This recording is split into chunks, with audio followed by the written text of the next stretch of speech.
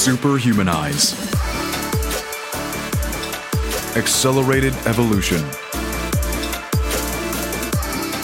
COVID-19 has shaken the world for over a year now, affecting millions in a devastating way and affecting the entire human family in ways we could not have fathomed before all this started.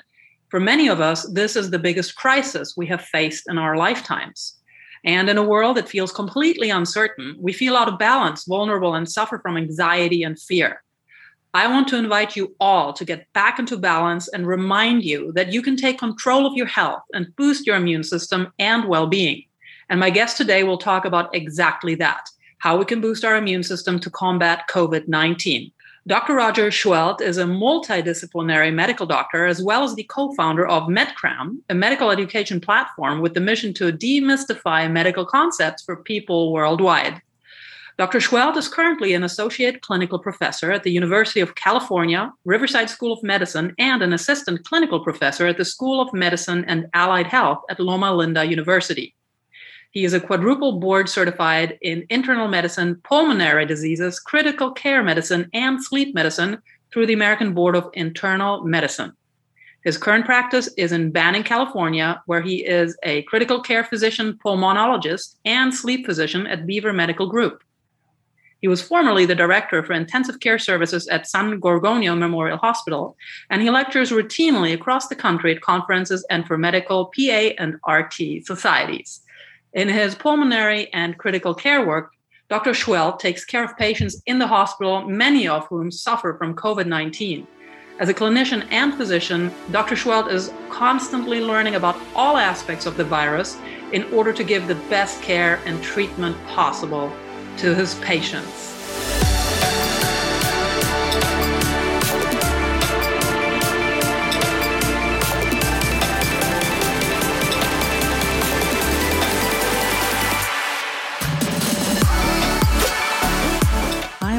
Summer, and I have passionately dedicated the last 12 years of my life to creating the ultimate human experience mentally, physically, and spiritually based on the most powerful ancient teachings and cutting-edge modern discoveries and technologies.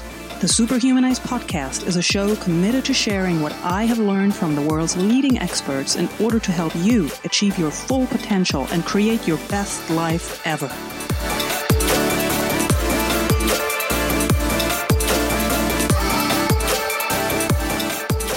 Dr. Seheult, thank you so much for being my guest today. Thank you. It's a privilege to be here, Ariane. Well, it's a privilege to talk to you, what you've been dedicating your life to, and especially in this last year is affecting so many people positively. And I would like to start talking with you about the different phases of COVID-19.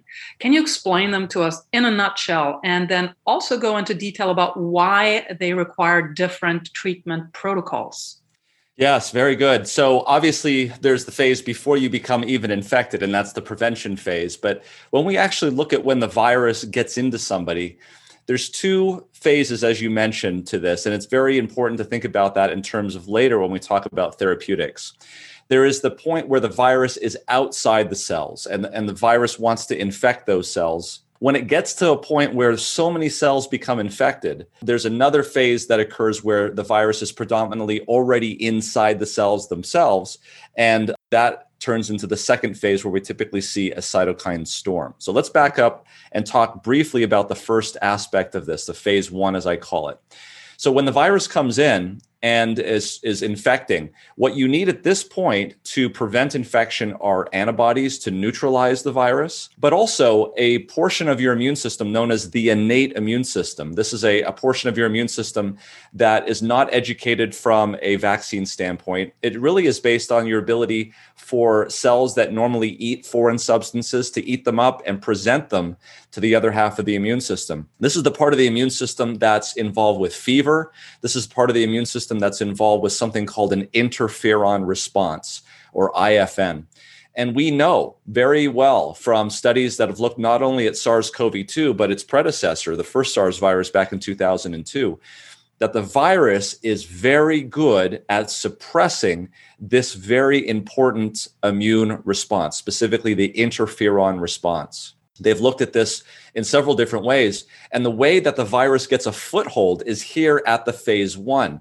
The immune response is not good. It doesn't prevent the infection from occurring, and the virus gets into many, many cells. And so this is analogous, or this is actually the time period where the patient is sitting at home. He knows he's infected. He's got a fever. He has muscle aches, and this goes on and on and on for 7 days. And the reason why it goes on for such a long time is because that innate immune system is crippled, it's anemic, and it's not doing the job.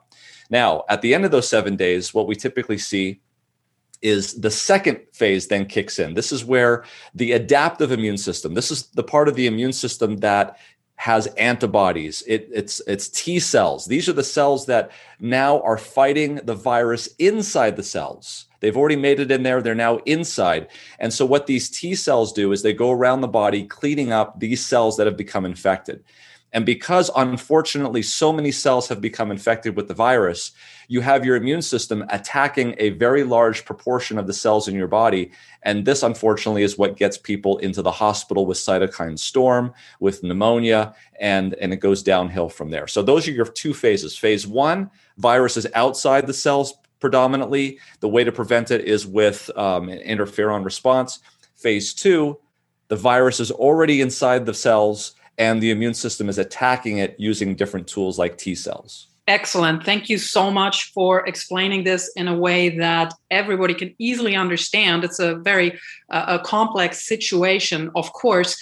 And what you just said about the innate immune system, and that for a lot of people, while they sit at home and they feel sick over days, you said that the innate immune system is crippled. It just doesn't kick in. So I'd like to delve a little bit deeper into that, because it appears that if we would be able to boost our immune system, fortify it, that we may not even get into this phase 2 if in phase 1 we can fight the virus off. And one thing that I found particularly fascinating over the last 12 months, with different studies popping up all across the world independently from each other, is that there appears to be an association between COVID-19 and the groups that are most affected by it and vitamin D deficiency.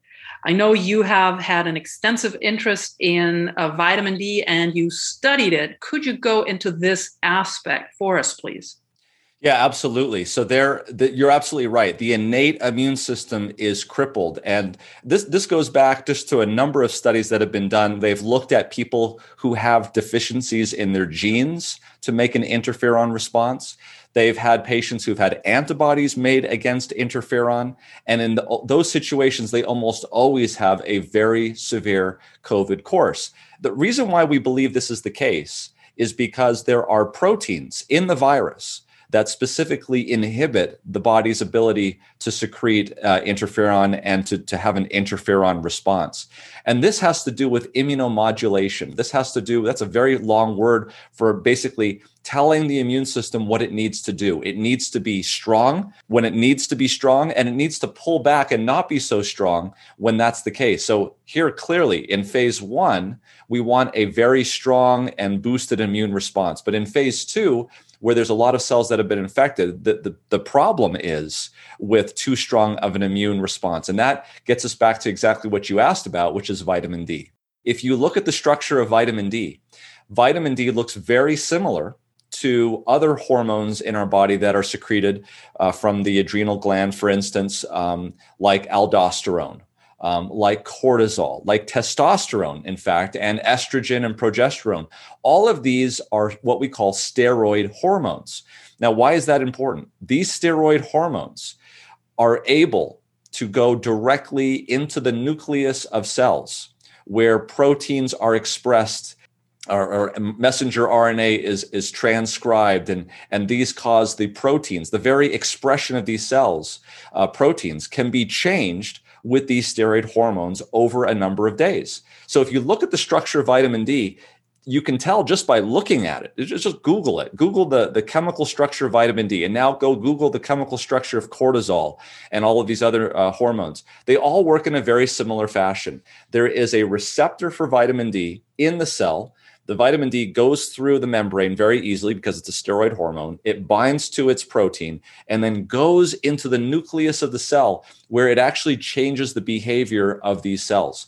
Now, we used to study vitamin D many, many years ago, and we found out that it was involved with bone metabolism, with calcium. And this is where you typically hear about vitamin D, with calcium and phosphate. But what we're finding out is that there are receptors for vitamin D all over the body, not just involved with bone metabolism. It's also involved in the immune system. There are receptors for vitamin D on immune cells. And so what we started to see is we started to see how vitamin D can be useful in fighting infections. So even before COVID-19 came out, this is back in the late teens, the late 20 teens, okay? So 2016, 17, 18, they've been doing research looking at very large populations, over hundreds of thousands, tens of thousands of patients who have been given vitamin D supplementation in Europe. Now, why in Europe? The reason is because vitamin D is a hormone in your body that is made by exposure to ultraviolet radiation from the sun. And so that is obviously going to be in short supply in the high latitudes of Northern Europe, of Ireland, of England, of Germany. And so this is where a lot of research was going into this, because this is where we were seeing a lot of deficiency. So the bottom line was that they did a very, very large analysis of many randomized controlled trials. And what they found was that a modest supplementary dose of vitamin D in patients living in those areas was able to cut down on the acute chest infection rate. There was just a recent publication in addition to that in Ireland, where obviously they have issues with vitamin D and sunlight exposure, that showed that vitamin D supplementation reduced the amount of acute chest infections in their population. So with that being said, now you move to COVID-19. Obviously, people are going to be looking at this because we've already had data on this before. And what we started to see coming out, and this referenced exactly what you mentioned, is we started to see that the very groups that were deficient in vitamin D were the ones that were showing up in our hospitals. We were seeing the people who are older. And as you get older, you can't make as much vitamin D. We also saw this in people who are dark-skinned. Melanin in the skin actually blocks the beneficial ultraviolet B radiation from the sun, which makes vitamin D. And so you've got to be in the sunlight longer. We also saw this in people who were obese. Because vitamin D is a fat-soluble vitamin, it gets stored in the fat, and therefore it's not as bioavailable to the body. And so the very three categories that we saw that we know have vitamin D deficiency were the very ones that were showing up. Again, this is observational data. This is not causative, but it got people very interested in the idea of vitamin D, not only because it's an immunomodulator, but because we know it helps with acute chest infections, and also because we were seeing it in the same three groups. Superhumanize. Thank you so much for sharing this and also putting a focus on the three groups that you see most affected by COVID-19 and explaining why this is so. I have read over the years that actually a large part of the population is vitamin D deficient, obviously in countries such as you mentioned, in the high north. But interestingly enough, also a lot of times in places, let's say like the MENA region. I have friends in the UAE, where obviously the sun shines all year round, but because of this and because it's so hot, rarely do they venture outside. So they actually also lack the natural sunlight on their skin in order to produce vitamin D in the bodies. And with regards to the getting your vitamin D via sunlight or via supplements, what is the difference in this, if there is any? Well, there shouldn't be any theoretical difference, but you're absolutely right about the UAE and other countries as well. They've done a study here in the United States that shows that only 7% of our waking hours are spent outdoors. And so you can imagine wherever you are around the world, if you're living in a first world country where a lot of activity occurs in office buildings, you'll know that the ultraviolet B radiation that comes from the sun has to get through the atmosphere, And it's one of the weakest types of ultraviolet radiation, and it cannot penetrate glass. So if you're getting a lot of your sun exposure through glass, you're not getting any ultraviolet B radiation. You have to be one-on-one with the sun. And so the question is if you can't get vitamin D production from the sun, which has to be very specific, the sun has to be very high in the sky. In other words, your shadow cannot be longer than you are. And you've got to be out there enough to actually get the sun exposure on your skin without anything intervening between it. So the question that you asked is whether or not supplementation is better than sunlight. Up until just a week or so ago, I would say that there really isn't a difference. Here's an interesting study, though. This just came out recently, and they looked at people living in the high latitudes where there wasn't enough sunlight during the year to get enough vitamin D deficiency. And yet, even despite that, they found that people with COVID-19 living in those latitudes who were exposed to the sun still had a lower mortality rate than those that were getting enough vitamin D. And so their conclusion is that there is some benefit to being in the sunlight that is not completely explained by vitamin D. And one of their theories was that ultraviolet A, which actually does a lot of the damage, like skin cancer and wrinkling of the skin, and has no problem penetrating glass whatsoever, may actually sterilize the floating particles of the virus, maybe reducing the viral load and therefore improving the mortality. So, at first I was very sure about the answer to give you, but based on these new research and data, I'm not exactly sure. This is fascinating. If we lived in a more natural state, we probably could avert many of the illnesses and problems that befall us on a mass scale. Sunlight being the best disinfectant, so to speak. That's exactly right. For someone like myself, I'm extremely fair-skinned, so the high sun that you just described is just not optimal. And so I rely on what I like to call optimal nutrition, which for me is also supplementing with high-quality supplements. I think it's really important. You just mentioned the glass. Most of us sit in some type of glass cubicle all day long, whether it's our car, commuting, or sitting at home or in the offices, now that offices are slowly also reopening with social distances. But yeah, most of us do not spend enough time outside. So when we look at vitamin D supplementation, not all vitamin Ds are equal. If we specifically look at taking it as a preventative for viral infections like COVID-19, which type of vitamin D should we ideally take and how much of it? Very good question. So the first thing that you'll notice when you go to the store to buy the vitamin D is they'll have D2 and D3. And these have to do with where they are coming from. There's the ergocalciferol. The ergo is referring to plants, and that'll be the D2. And then there's the co-calciferol. That's the co meaning from cholesterol, because the body actually makes vitamin D from cholesterol. And of course, there's no cholesterol in plants. And so if you want to know where it's coming from, if you want a vegan-based vitamin D, you're going to be getting the ergocalciferol vitamin D2. If you want if you want it from the animal base, it's going to be co-calciferol, so like eggs, for instance.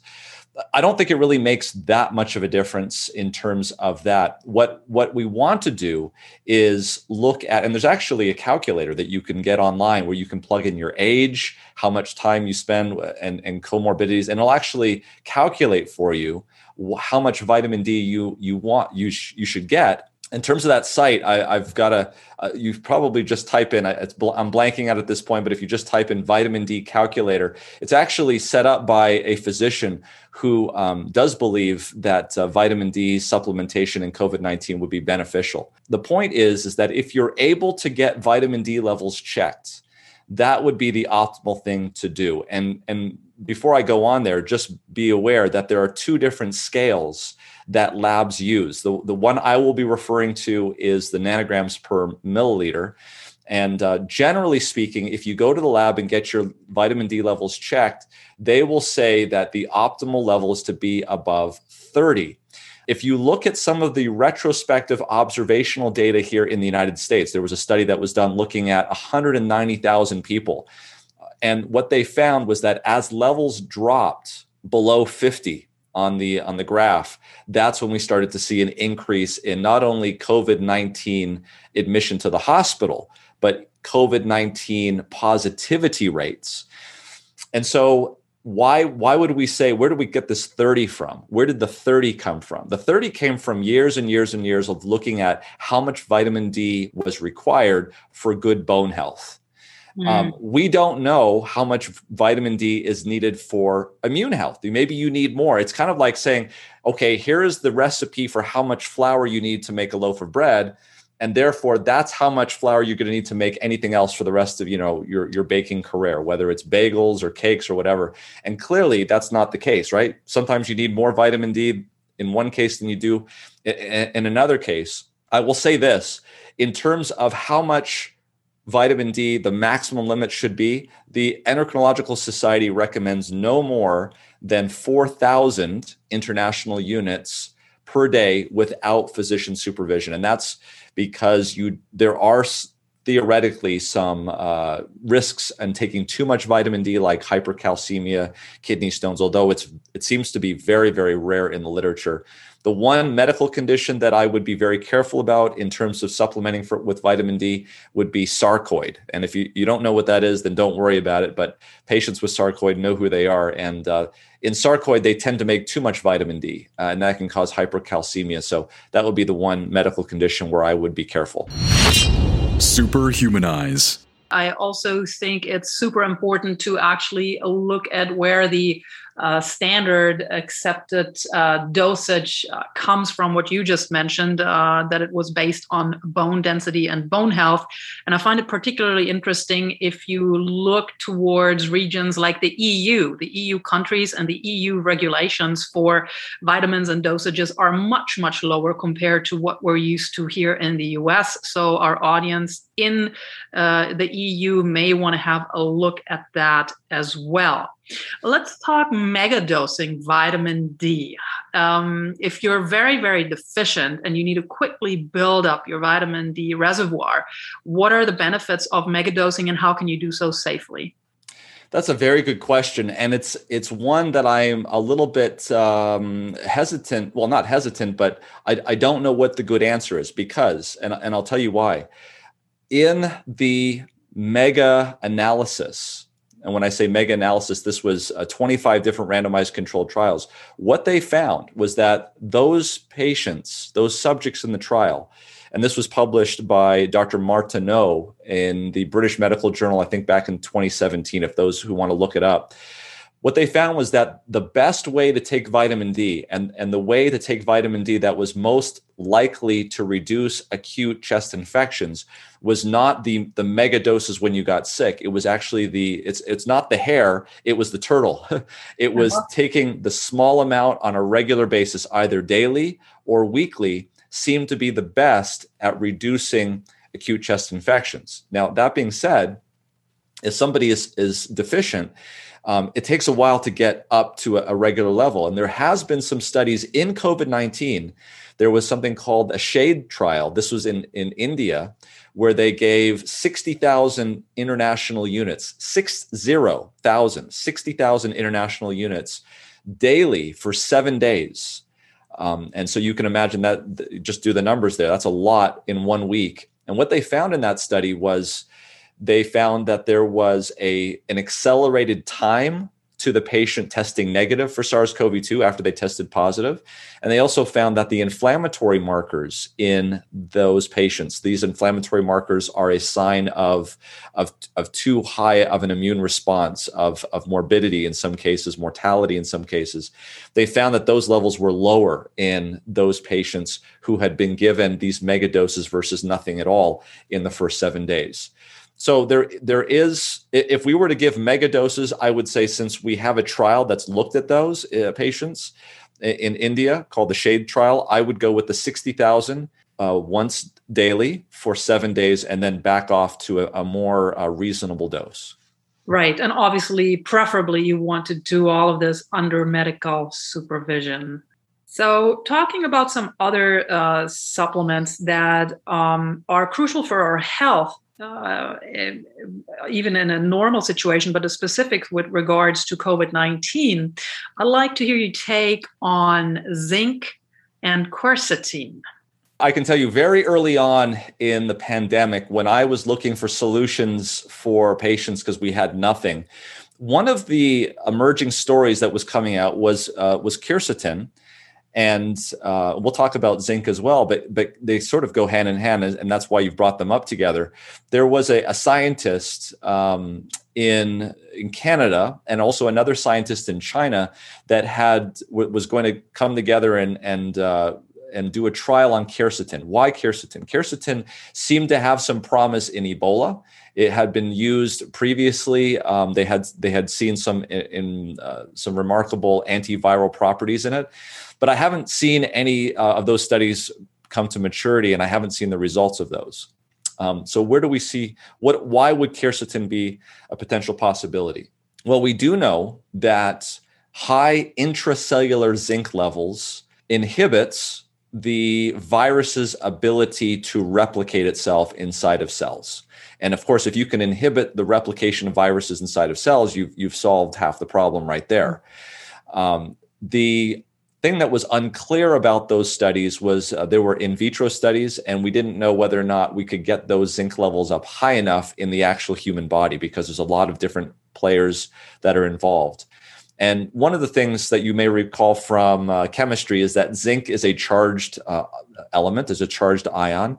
And as such, it has a very hard time getting into cells unless it's allowed into cells. What they believe quercetin does is it allows those zinc ions to go inside the cells. In other words, it acts as a zinc ionophore. And that allows the ions to be eaten by the cells, if you will. So in other words, quercetin may be a way of getting zinc inside the cell, which may be a way of preventing viral replication. And so early on, when we had really no data on this, we thought hey, what's the risks, right? So quercetin is a great supplement. It's found in capers. It's found in onions. It's found in a whole host of nice vegetables, which have nutritional properties. So quercetin and zinc added together may be beneficial in reducing the spread of coronavirus. Have not seen any randomized controlled trials yet on that, and I understand that they were working on it, but I'd like to see what the data shows. Excellent, yes. And quercetin is one compound. There are other interesting compounds as well, such as allicin, which is contained in garlic. I've also been keeping an eye on herbal extracts, such as rosemary, wild oregano, or licorice root extract. This is actually something they use in traditional Chinese medicine, also to inhibit viral infections of the lung. And they all appear to be helpful in inhibiting viral reproduction, what you also just mentioned. Now, of course, if we go to another phase of the disease, are there any cytokine storm inhibitors that are known, that have been studied, that you find of value to share with our audience? You know, the biggest one is vitamin D. So it's an immunomodulator. There's some evidence that vitamin D, when used in ARDS, that is adult respiratory distress syndrome or acute respiratory distress syndrome, which is the general term that we use for patients who end up in the hospital with COVID-19, is ARDS or COVID-19, that vitamin D, as we mentioned, goes into the nucleus of the cells and it changes the behavior of those cells in a more modulatory way. So vitamin D can certainly be one of those things. You know, while I don't have a lot of data on the modulation of the cytokine storm other than vitamin D, there is a number of information that I have on the innate immune system, phase 1, with supplements and oils and things of that nature, which we can talk about. Yes, please. I'd love for you to go into more detail. And just from my side, based on the discussions I've had with friends who are actually, one of them is a traditional Chinese medical doctor in the 37th generation. There are interesting compounds as well that come from Ayurveda, such as curcumin, or also if you look at, we just talked about zinc, and then of course selenium. But I would love for you to go into more detail for other herbs or compounds that would be helpful for the phase 1, and also maybe talk about some modalities such as contrast therapy. Yes, thank you. That's exactly where I was headed. So let's talk about let's talk first about Japanese hinoki. So there was a study that was done in Tokyo where they looked at something called Japanese hinoki oil. This is a hinoki cypress tree. And they took these executives in Tokyo up into the forest in Japan, and had them exposed for 2 to 3 days, where they used to basically walk through the forest. And one of the species of plants there was this Japanese hinoki. And this is known as forest bathing. You've probably heard of this. Yeah. And what they measured was the cells of the innate immune system. So they measured the cells, they measured the enzymes in the cells, and they took baseline blood samples and they measured it every day. And by the time they were done the 3 days, the amount of enzymes, the amount of cells in the innate immune system had all dramatically improved, dramatically increased. And so again, this is the very critical innate immune system that we're talking about with COVID-19. And then they did another study where they took the oils of the hinoki cypress tree, and they took these executives and they put them into a hotel in Tokyo, and they diffused this hinoki oil in the hotel room for about the same sort of situation, same sort of time. And they noticed a very similar pattern in terms of those surrogate markers of the innate immune system. So the granules went up, the number of cells went up. And there was one thing, however, that did not match what their experience was in the forest. The other thing that they measured was the amount of cortisol in the urine. Now, cortisol is a stress hormone. And when they were in the forest, getting the hinoki oil naturally in the forest, doing the forest bathing, their urinary cortisol levels were very low, which shows that their stress levels were very low. We know from years and years of research that stress on the immune system has a very deleterious, very bad effect. When they were down in the hotel in Tokyo, yes, they had these increased amounts of cells and granules and things of that nature, but their urine cortisol levels were higher. They were more at a baseline of stress, showing that we were able to reproduce some of the effects of forest bathing, but not all of the effects of forest bathing. And so we didn't actually test them in terms of their ability to fight off infections, but based on the surrogate markers, a lot of these trees and a lot of these pine trees, fir trees, they have something called aromatic compounds that are released into the air that people can breathe in when they go to the forest. And we noticed that they last for about 7 days. In other words, if you were to come back 7 days later, the effect of these cells would start to come down. And so one of the things that I've recommended is taking a nice walk outside in an area that's fairly populated with trees. You don't have to go to the mountaintops of Japan and get the hinoki oil. There are trees probably close to where you live that have very similar effects. And if you do that once a week, you can raise your immune system up and also have the benefit of having the low cortisol levels. Superhumanize. I have been inviting my friends and everybody who chooses to listen to me to please, please, please get back into nature, get in touch with nature, hug a tree. You know, this is something most of us, unfortunately, due to our urban and fast-paced lives, we really lose connection with. So listen to Dr. Seheult. The man knows what he's talking about. It's science. This is not just a California tree hugger, such as me talking to you. This is a man who knows what he's talking about. And do you think this is really interesting, the difference in the cortisol levels from the real forest bathing, whether breathing the hinoki cypress tree oil infused air in a hotel? Do you think it may also be related to the people exposed to it just being also living their normal routine lives in a stressful urban environment. And maybe if we added, nothing is better than nature, of course, but if we cannot do this, maybe a combination of breathing this oil and meditation or something else that would lower stress would be of benefit. Absolutely. Yes, absolutely. We know that stress has a very bad effect on our health. And we, if we've been, subjected to stress in the last year, then we've seen this over and over again. We've seen that the stress from the coronavirus, from the pandemic, from the election, from the finance situation, from all of these things have raised a tremendous amount of stress.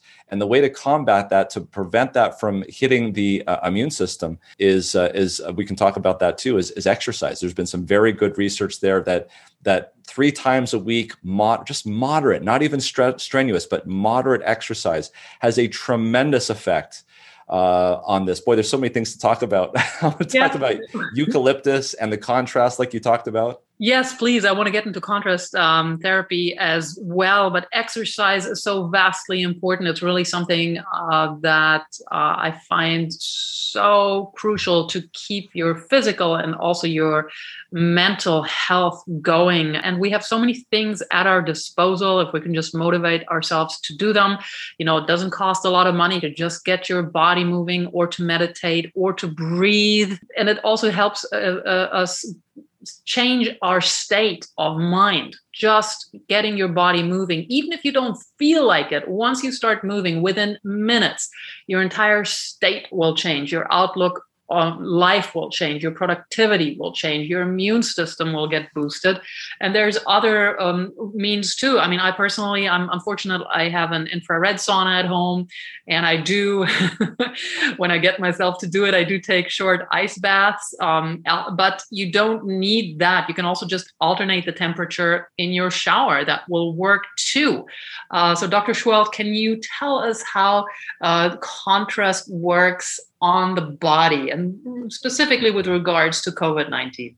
Yeah, so this is really the coup de grace, or the pièce de la résistance. I think it's really the cornerstone of what I do for patients and what I've done myself in terms of COVID-19. So the thing that you've got to understand very, very upfront is that the innate immune system is the part of the immune system that is crippled. It cannot give an interferon response.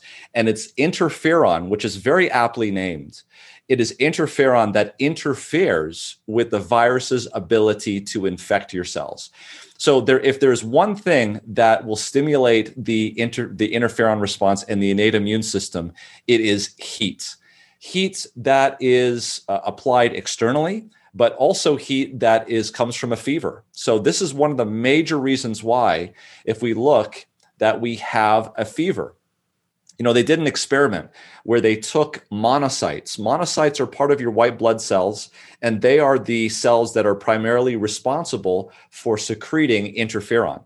And what they did was they did a study that was published.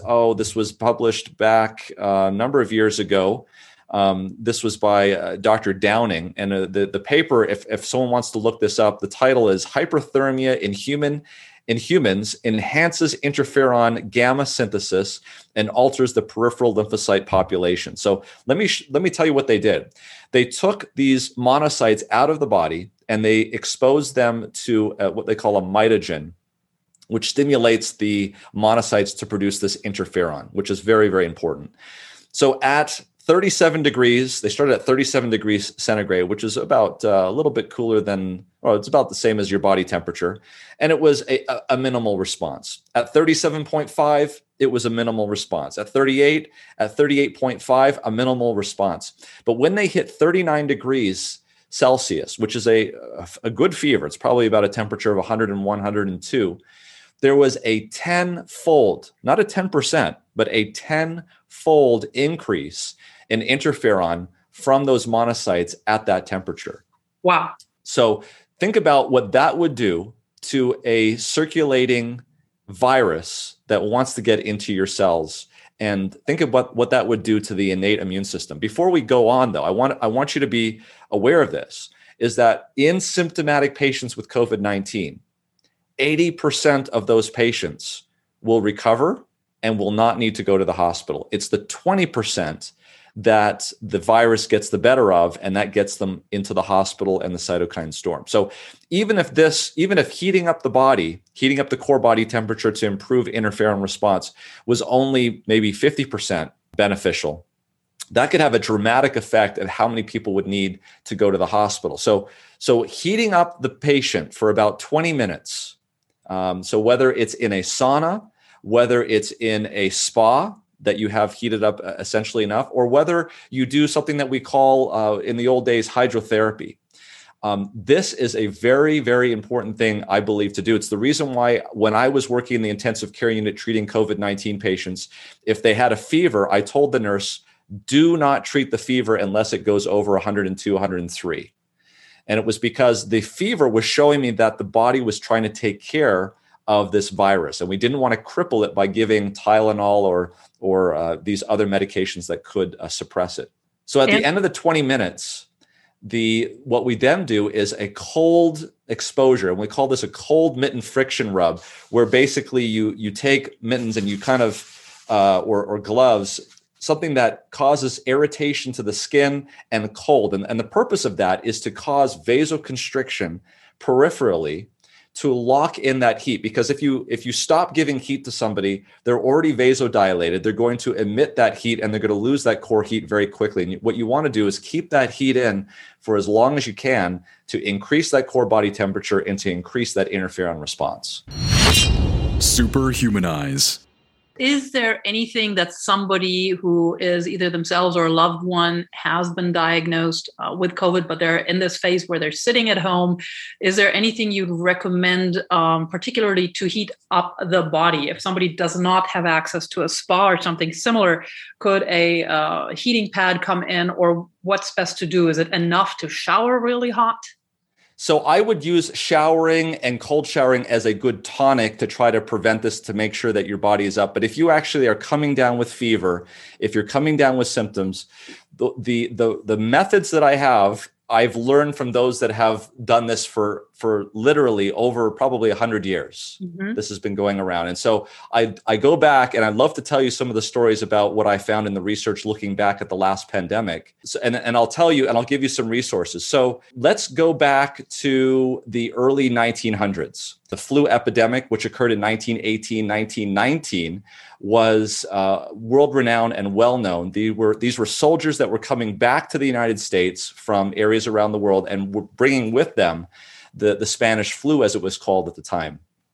And so in the army camps, there was a high population of people that were coming down with this very deadly flu virus. It killed a lot of young people. About 20% of the people in these army camps were coming down with the flu, and about 16% were coming down with pneumonia, and 50% of those were dying. Mm. So at this time, there were no antibiotics. Penicillin was discovered in 1928. And at this time, there were a number of sanitariums in the northeast of the United States that were run by the Seventh-day Adventist Church. And one of their luminaries, a gentleman by the name of John Harvey Kellogg, by the way, from the same family that gave you breakfast cereals and all of these health foods in the morning, he was the medical director of the Battle Creek Sanitarium in Battle Creek, Michigan. At the time, it was the largest hospital in the world. And it treated the likes of presidents, Amelia Earhart, Ford, the people who wanted to get the same kind of mindset that you and I have in terms of not just treating with drugs, but to get healthy. And a sanitarium, the purpose of a sanitarium was to exercise. It was to regenerate. It was to, and so what were the things that they were doing in these sanitariums? It's very interesting what they were doing. Number one, their patients were exposed to sunlight. Number two, a very core part of what they were doing was fresh air. If you'll notice, most of the sanitariums at this time were not located in the cities. They were located in the country, and there had to be a lot of trees. This was specifically prescribed in where these sanitariums were placed, is they had to be in the country with a lot of trees around them. The other thing that they did was, as soon as patients came down with symptoms of viral infection, they immediately took them, they isolated them in their room, and the nurses came around and gave them what I'm about to describe to you, which is these hydrotherapy treatments. So the hydrotherapy was basically this. They would heat up a large container full of water to almost a boil, and they would dip these towels, for lack of a better term, in this. They would wring them out with gloves on to make sure that they didn't burn themselves, because burning is one of the major complications of doing this type of procedure. They would put a protective layer of towel on the patient, and they would put these hot towels, very, very hot towels, on these patients. And essentially, for about 20 minutes, they would switch these towels out. So they would bring the patient to a sweat so that their core body temperature was elevated. And then they would do this ice cold mitten friction to vasoconstrict and to elevate and to cause the cells to move. You know, when your blood vessels constrict, they do something called demargination. This is where white blood cells, which are normally attached to the surface of the blood vessels, now become dislodged, and they now start to circulate throughout the body, helping in terms of this. And so what happened is the rates of death in the influenza epidemic in 1918 to 1919 were much lower, they found, in these sanitariums. How did they know that? There's an article that you can find to this day. It's in a journal called Life and Health. It was dated May 1st, 1919. And one of the medical directors of the Boston Sanitarium in Boston, Massachusetts, a gentleman by the name of Dr. Wells Rubel, said, let's go ahead and compare what we're doing here in the sanitariums with rest, with sunlight, with fresh air, with hydrotherapy, and compare that to what's going on in the army hospitals, where they felt at the time that a lot of the deaths from the virus were due to the symptoms of the virus. So they saw fever as a problem, not as part of the solution.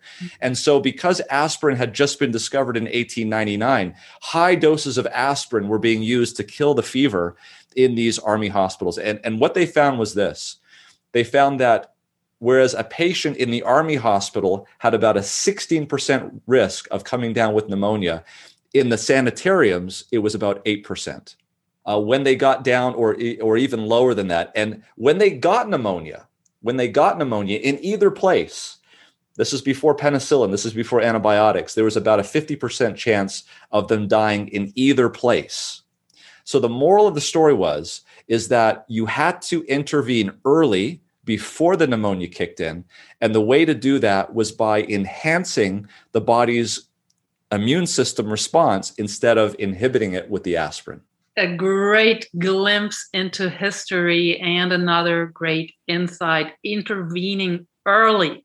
And speaking about that, there's another way to intervene early to be preventative, and that is nutrition. In your opinion, what foods should we eat to strengthen our immune system? What would you recommend as prevention? Well, and that was the other aspect that I failed to mention in what was going on in the sanitariums, is that John Harvey Kellogg and a number of these luminaries who were looking at this were starting to see what they felt were the evils of eating flesh, of eating meat. And so they moved away from that, and they were very they looked very long and hard at looking at plant-based diets. Now, this is where they have come from, but the question is what's the science behind that? If you looked over the last 20, 30 years, what you will see is that it's very, very difficult to do randomized controlled trials on food.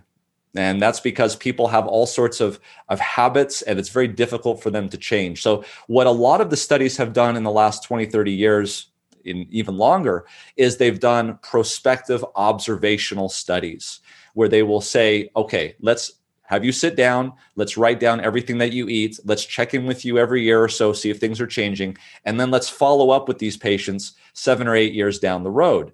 And so sometimes it's hard to tease out whether or not the diet is causing the problem or whether the problem is associated with the diet in some other way. But they have ways of controlling for that. But if you look at some of the data that's come out, you will see quite often, and this is the thought for many years, was that processed meats were associated with higher risks of cancer and cardiovascular disease.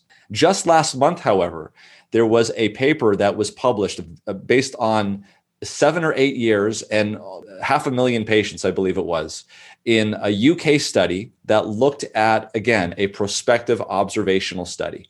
And what they found there was that they once again that a nutritional diet did increase, that was high in processed meats, increase the risk of cancer and cardiovascular disease.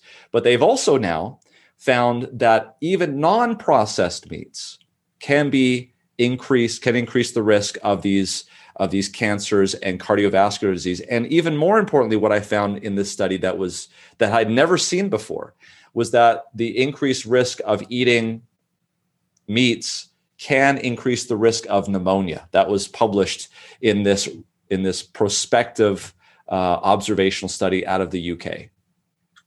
Really fascinating insight here. I personally have chosen to eat plant-based many years ago. I switched I used to be a huge meat eater. I switched to a vegetarian diet about 13 years ago, and I switched to a vegan diet about 6 years ago, or what I call AVAP, as vegan as possible. I make exceptions once in a while, maybe every year, a couple of years. I eat a little bit of honey here and there. What is your personal nutrition? Is it very plant-focused or plant-based? Yes, I too used to eat. I used to get the Carl's Jr. Hamburger when I was in college, and when we're in college, we're indestructible, and it's convenience, right? You've got to study, you got to pass your tests. That changed after I went to medical school, and I had a better education about what's going on, what they put in food, and I also am too a vegetarian at this point, and try to be somewhere between vegetarian and vegan as best as I can. I'll occasionally have an egg, and if there's some cheese, it might pass my lips. But I've also made this a similar decision. Superhumanize. Speaking about a lifestyle, about supplements, about nutrition, why do governments not put a higher emphasis on this and all the other methods that could naturally strengthen the population's response to severe illness such as COVID-19? I mean, from my own perception, it's not only immoral not to do so. It's not only immoral not to do so. From a pure pragmatic perspective, what illnesses cost us as societies, what it does to our economics is just insane. So why don't governments put a higher emphasis on this? Well, yeah, I mean, it's clearly, if you look at the data, that there's no question that we could cut down government expenditure. We could dramatically reduce hospitalizations, cardiovascular death, if we were to follow these recommendations. They put them in the recommendations. They say the first thing that you do when you treat hypertension is lifestyle. That's what they say. The problem is that there are so many conflicts of interest. I mean, we have a society that has been brought up on meat. And I mean, look at Thanksgiving, right? What's on the center of the table? It's a turkey. And this is traditional, and this is what we do. And there's there's a lot of people that are involved in those industries. And so what we need to do is, if we wanted to, as a society, say that this is something that we need to move away from, then we need to transition. And there's a lot of interests involved with that. And I mean, just look at, I'm reminded when I was, something that really indwelled on me when I was a teenager, back when I remember when Oprah Winfrey took on the meat industry, and she was sued for what she had said about the meat industry. So there's a very powerful lobbies, people that are very interested in their things. And so just like anything else, it's a battle.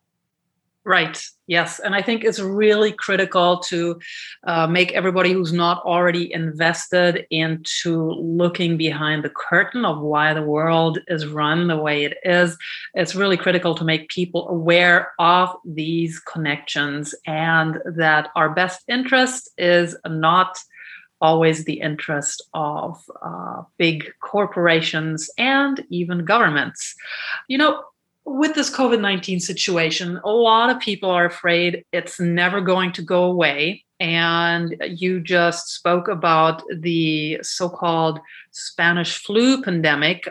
Humanity has gone through other pandemics in the past, some that were much, much worse.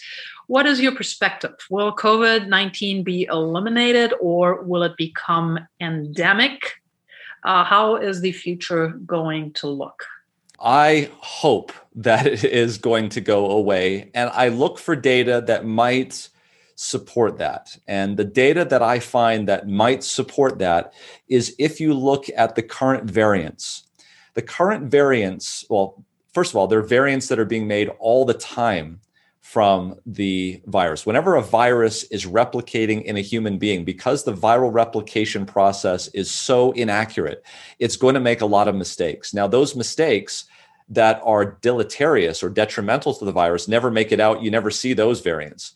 It's only the variants that give it a special way of surviving or strength that you're going to see. Now, if we saw the variants that were coming out, for instance, in the UK and in South Africa and in Brazil, if they all had different ways of getting stronger, I would be very concerned, because it would look to me as though there's a lot of holes in our body's way of taking care of this. And most of these mutations are occurring in something called the spike protein, which allows the virus to dock to our ACE2 receptor on our cells.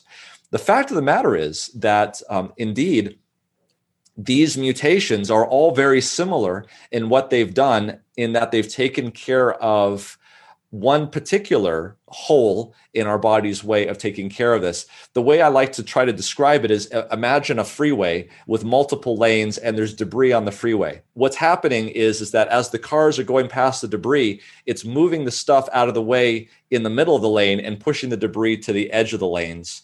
And so we can see, after multiple rounds of the virus, multiple replications of the virus, we're starting to see an emerging picture where the virus is mutating in multiple places around the world in a similar way to take care of a way of getting a hold of our immune system.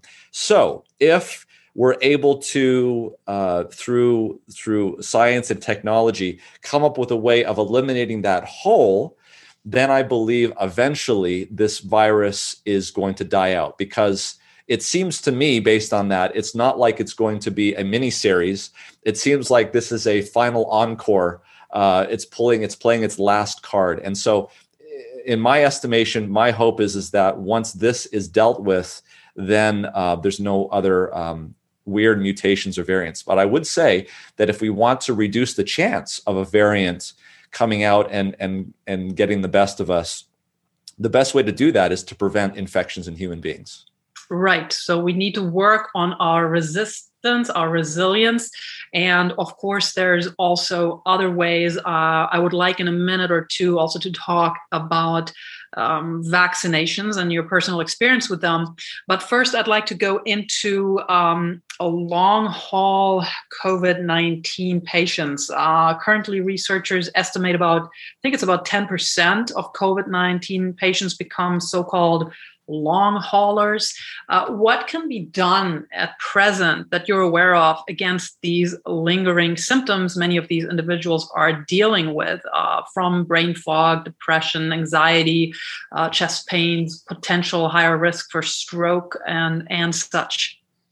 So we are right now with long haulers where we were a year ago with the virus. We are, grappling with data. We are groping in the dark, trying to find our way to the door. And that's where we are now, because we're seeing so many of these long haulers and we haven't had the data to really sort through it.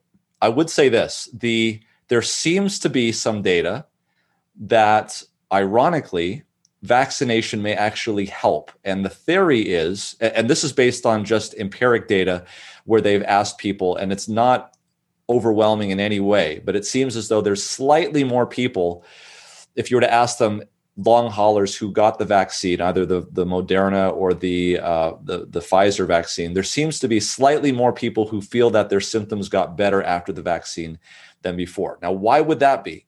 That it's potentially possible, they believe, that there is a reservoir or somewhere where there is a storage in the body of the virus that's not detectable.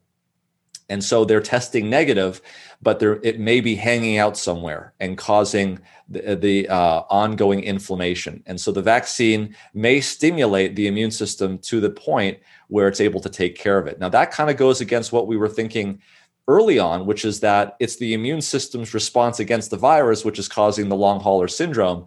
And therefore, you wouldn't want to do the vaccine. Well, again, the data is out on that. We just don't know.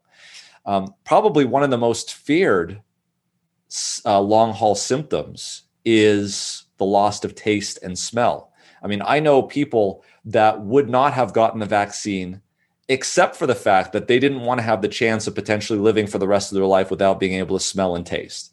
And that's why they got the vaccine. So what can we do for that? I have heard from colleagues some anecdotal evidence that, believe it or not, essential oils, training your olfaction with essential oils may bring back olfaction at a faster pace. I have anecdotal stories. It wasn't a randomized controlled trial, but at least 3 stories now from a dentist friend of mine who has some knowledge about essential oils, where they were recommended to patients taking eucalyptus, for instance, and smelling it.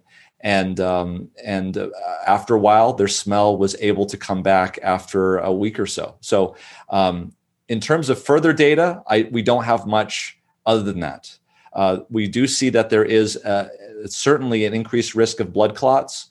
Recently, a paper just came out showing that there was no benefit from giving prophylactic blood thinners in patients who did not need to be hospitalized with COVID-19. There's been some data that's come out before that giving patients that were admitted to a regular floor in the hospital, that means not an intensive care unit, but a regular floor, did benefit from getting prophylactic anticoagulation. And also there's data that shows that people that are so sick that they have to be admitted to the intensive care unit did not benefit from prophylactic anticoagulation. But in terms of long hauler syndrome, I can tell you, I actually know people personally, knew them, that died shortly after getting COVID, and they were in the recovery phase. But then one day, this woman that I know, she basically got up from her bed and collapsed on the way to the bathroom, and the diagnosis presumptively was a blood clot.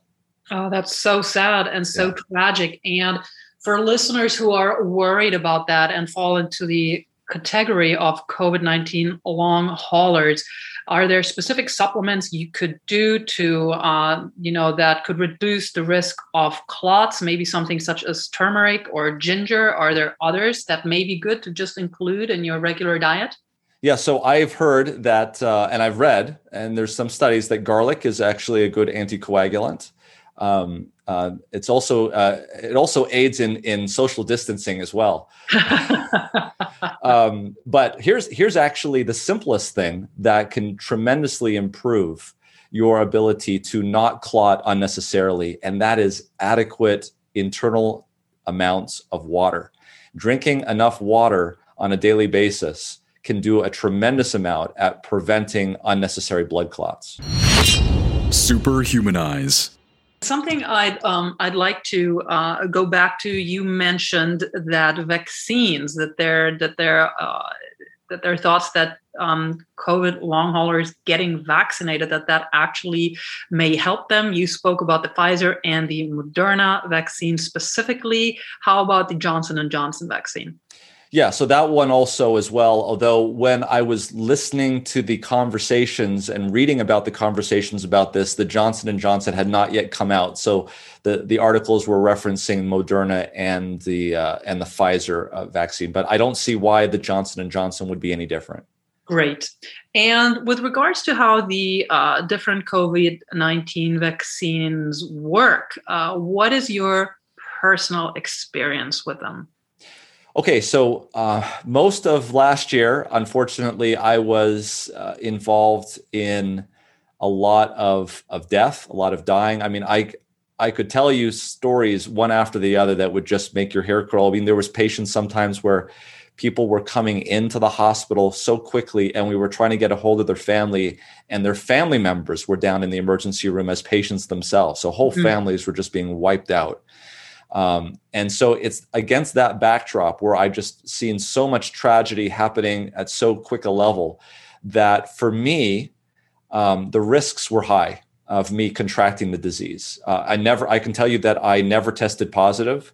I never had symptoms that I knew of. However, when the vaccine, in this case, it was the Pfizer vaccine, when it first came out in December of 2020, I did not know prior to that whether or not I was going to get the vaccine. It wasn't like the whole summer I was just waiting for the vaccine. People would ask me, do you want to get the vaccine? And I would say, I don't know. I haven't seen the data yet. I haven't seen the side effects. I'll make a decision when the data comes out. I was very surprised to see that there was a 90% plus efficacy in terms of preventing disease in the recipient. As you may know, those phase 3 trials were not designed to test to see whether or not there was a reduction in infections or a reduction in transmission to other people. But there was good efficacy in terms of preventing disease. And so because of what I had seen, because of the fact that even though I knew they had no data on transmission, that it was very likely that that was to be positive, I went ahead and took the vaccine. Now, they usually say that the first dose is mild. It's the second dose that's very severe. I noticed that when I got the first dose of the Pfizer-BioNTech vaccine in late December or mid-December, that I had all of the signs. I had the fevers, the chills, slightly elevated temperature. But the thing that got me the most on that first shot was I just had tremendous upper back pain. And if I were to look up or look down, it was very painful for me to do that. That lasted for about 3 or 4 days. And quite frankly, I was a little bit nervous to get the second dose.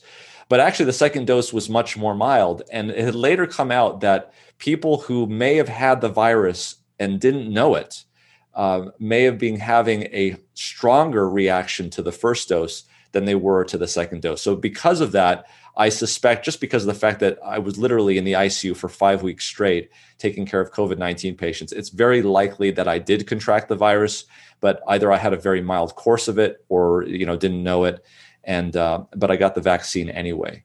So that was my personal experience with the vaccine. Right. And what you just spoke about, I have friends who have had COVID and also did get the vaccine recently. And some of them have been dealing with some really severe side effects, making them curse the vaccine, on the one side being happy to have gotten it, but on the other side, they just didn't expect such long lasting and severe side effects. But I guess there's nothing to do but just sit it out. Yeah, they usually last a few days. One of the things that they've recommended is that if you are going to get the vaccine, not to take ibuprofen or NSAIDs prior to getting the vaccination, because they don't know, but they want to make sure that it doesn't impact the efficacy of the vaccine. However, after you get the vaccine, if you start to have symptoms of muscle aches and things, that you could judiciously take ibuprofen after the vaccine. So that's something that might be helpful. Right. And also focus on getting good sleep. I have read that there are studies that correlate good sleep and enhancing the efficacy of a vaccine. That's absolutely true. Yeah. So University of Pittsburgh published a study back around 2000, maybe it was 1999, that showed that you could double your antibody response the next day after a vaccine if you just got a 7 or 8 hours of sleep the night before, as opposed to 4 hours of sleep the night before. So that was that's just one night. Excellent. And what I love about your particular take, Dr. Seheult, is that you're obviously an advocate for prevention, for a healthy lifestyle, and for taking control of your health, of your immune system, of your response. You also have a very measured opinion with regards to vaccines. I myself, in my circle of friends, I have people who are, absolutely pro-vaccines. I have people who are complete anti-vaxxers, have never received a vaccine in their life. I personally am somewhere in the middle. I think certain vaccines are very, very beneficial, and certainly looking at what's happening right now, for many of us, it is just the best choice to get vaccinated. However, there's also a lot of research going on into treatments. So not vaccines, but for example, just today I read that Regeneron says their antibody cocktail prevented COVID-19 when they gave it as a simple injection. So not just given as an IV. Of course, there's been other studies and other compounds mentioned, such as ivermectin, hydroxychloroquine, plasma treatment. What are your thoughts on the present state of research for treatments on COVID? So the thing about this is that we have to, one of the things that I think has to be understood clearly by everybody who wants to follow these kinds of things is that there is a hierarchy of literature. There's a hierarchy of studies, and it has to do with bias and it has to do with confounders. What I mean to say that is if you look at studies that are retrospective, you're going to see things that might pop up and are good to ask further questions. But the ultimate study that you need to do to say that this works is a randomized, placebo-controlled trial that is peer-reviewed and then published. And until you get to that point, you really cannot say that something works. You can say that something is associated with a better outcome. You could say a whole bunch of things, but you can't say that. And so the problem is that it takes a lot of time and effort to get to that randomized placebo-controlled trial. It's the time that you don't have in a pandemic because thousands of people are dying every day. And so whereas normally in our world of chronic diseases, where we have people coming in and people going out and we're randomizing things and that works great to have the FDA set up to say we will approve something if there's a randomized placebo-controlled trial. We don't have that. We're in a pandemic. And so if something looks good, if something might work, then what we have to do is what we always do in life, and we don't really consciously think about it, but we have to weigh the risks and the benefits. And so that's where a lot of these things have come up in the last year, like hydroxychloroquine, like ivermectin. And because what we have are medicines that have already been developed that have a very well-known safety profile. Obviously, nothing is risk-free. And we say, look, here are some studies that are not randomized placebo-controlled trials in some cases, at least early on. They're observational studies. It seems like it might work. There's low risk. What do we got to lose? And so that's where you have doctors in the hospitals or doctors in their clinics that are prescribing medications for patients because they got nothing else.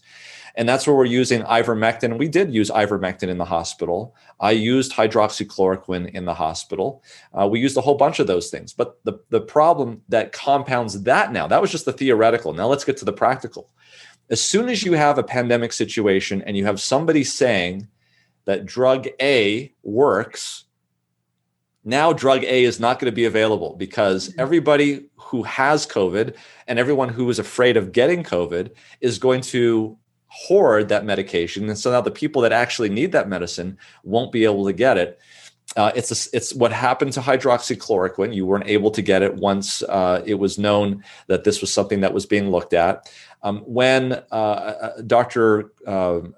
Corey went to the Senate and testified that he felt that ivermectin was a great medication based on data that he presented, he didn't say that we ought to be using it right away. What he said was something actually that was pretty smart. He said, we need to look into this and we need to see whether or not we should do it here. And the reason why he said that, he wanted the FDA to look at it, is because the only way you'd be able to use ivermectin in this country is if there was enough ivermectin to use. And so you would have to get cooperation with the companies to upregulate how much ivermectin they were making. Because as soon as you say something works, that's a pill that you can pop as an outpatient and get from a pharmacy, it's going to be out. It's going to be gone. And so what we've done, where we have a situation today is we had a lot of retrospective studies when we're talking about hydroxychloroquine, a lot of retrospective studies, observational studies, some randomized single center controlled trials that seemed to show some benefit. But when it was put onto the world stage and we had the UK recovery trial with hydroxychloroquine, there was no benefit in those patients. Now, it could be early versus late. When we looked at the ivermectin, we'll talk about ivermectin here. Ivermectin is an anti-parasitic medication, which means it kills parasites. If you look at where ivermectin was trialed early on in the COVID-19 course, it was in countries that had lots of ivermectin.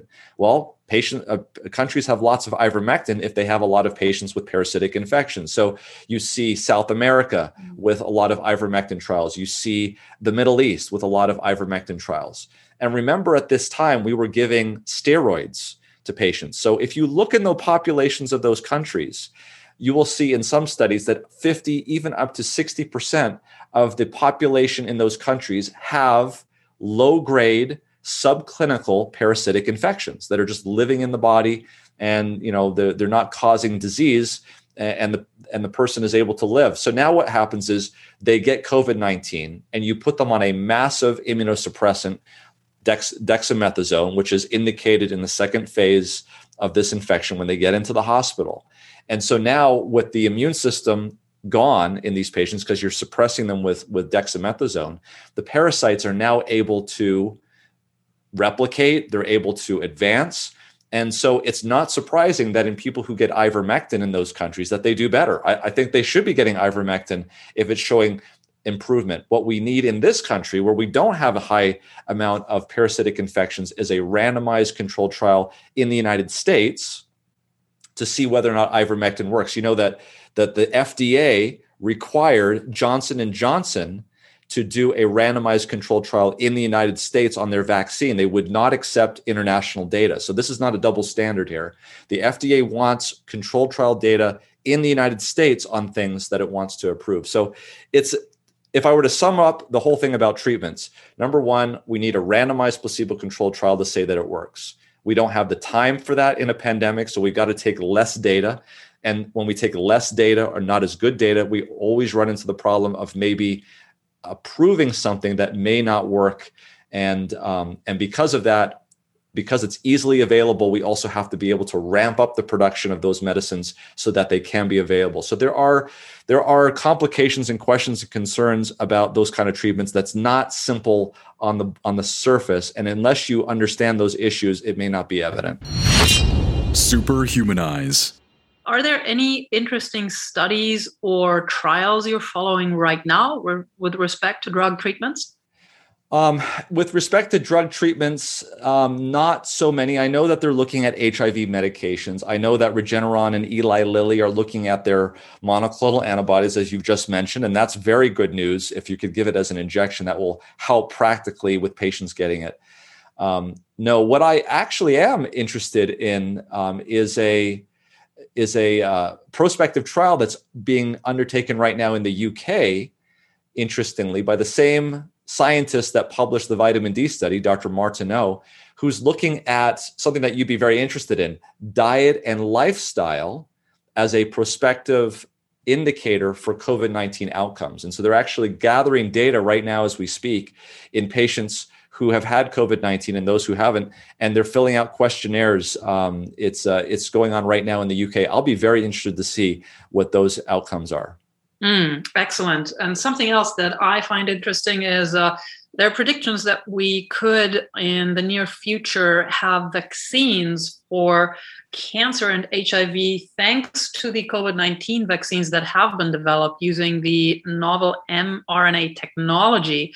Scientists are now applying this technology to other difficult-to-treat diseases, and clinical trials are underway. Any thoughts on that?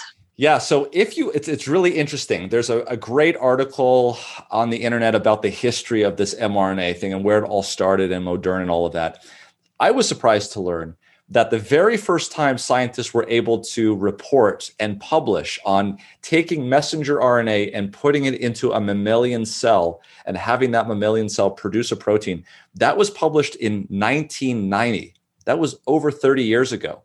And so this technology, at least in the lab, has been looked at for decades. And fortunately, it had been, because if we weren't in that kind of position, I don't know if we've been able to make that jump to vaccines in humans as quickly as we did. As it stood, Moderna had already been looking at doing this for exactly what you were mentioning, medications, HIV, and cancers.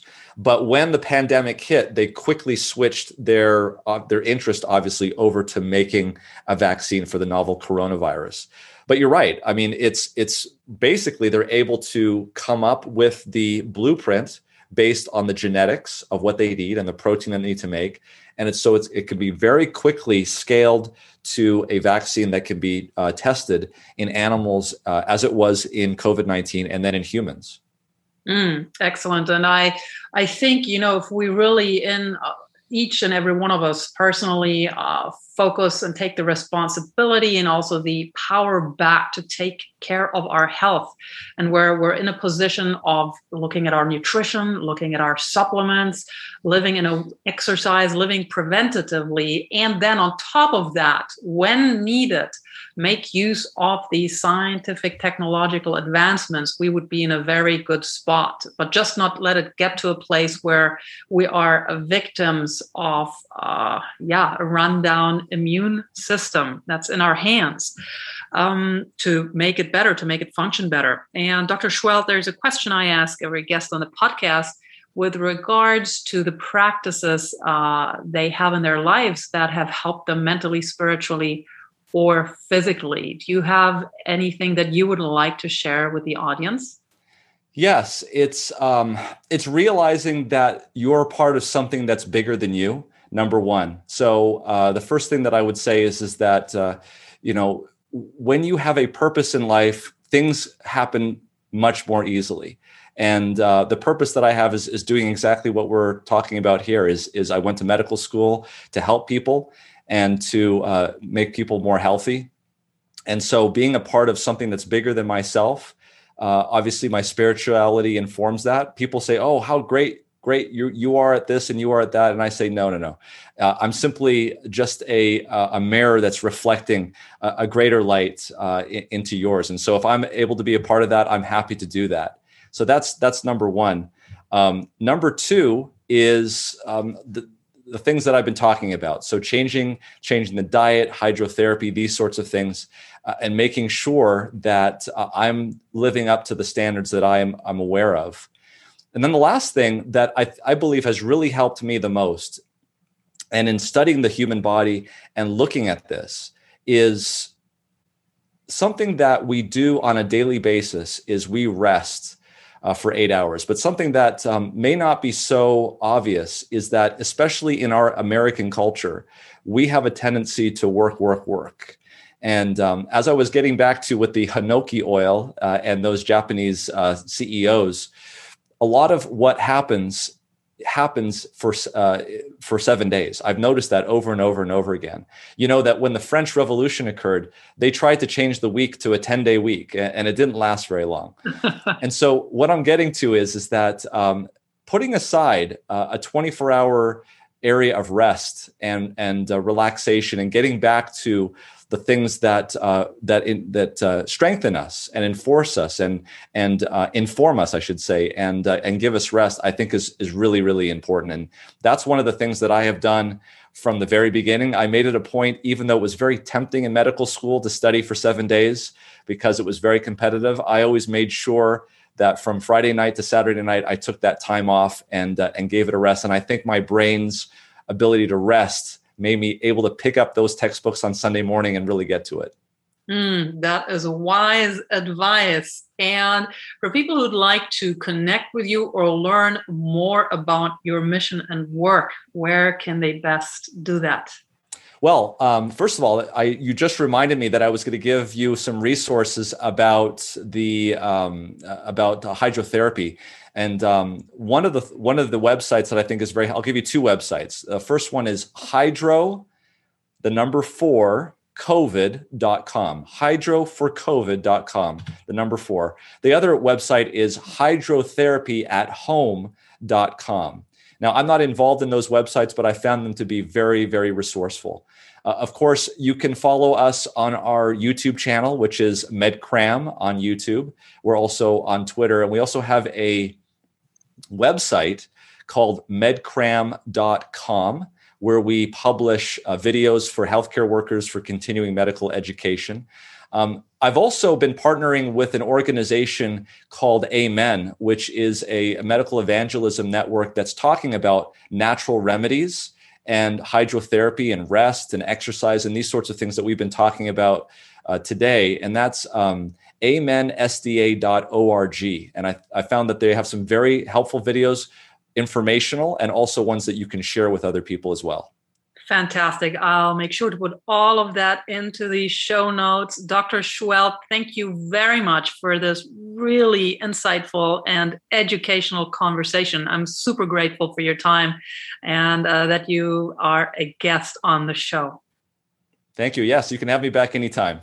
I would love that. I'll be in touch. I'd love a follow-up. Like you said, so many things to talk about.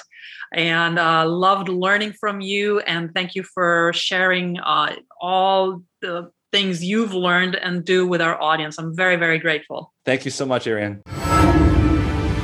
Superhumanize. Accelerated evolution.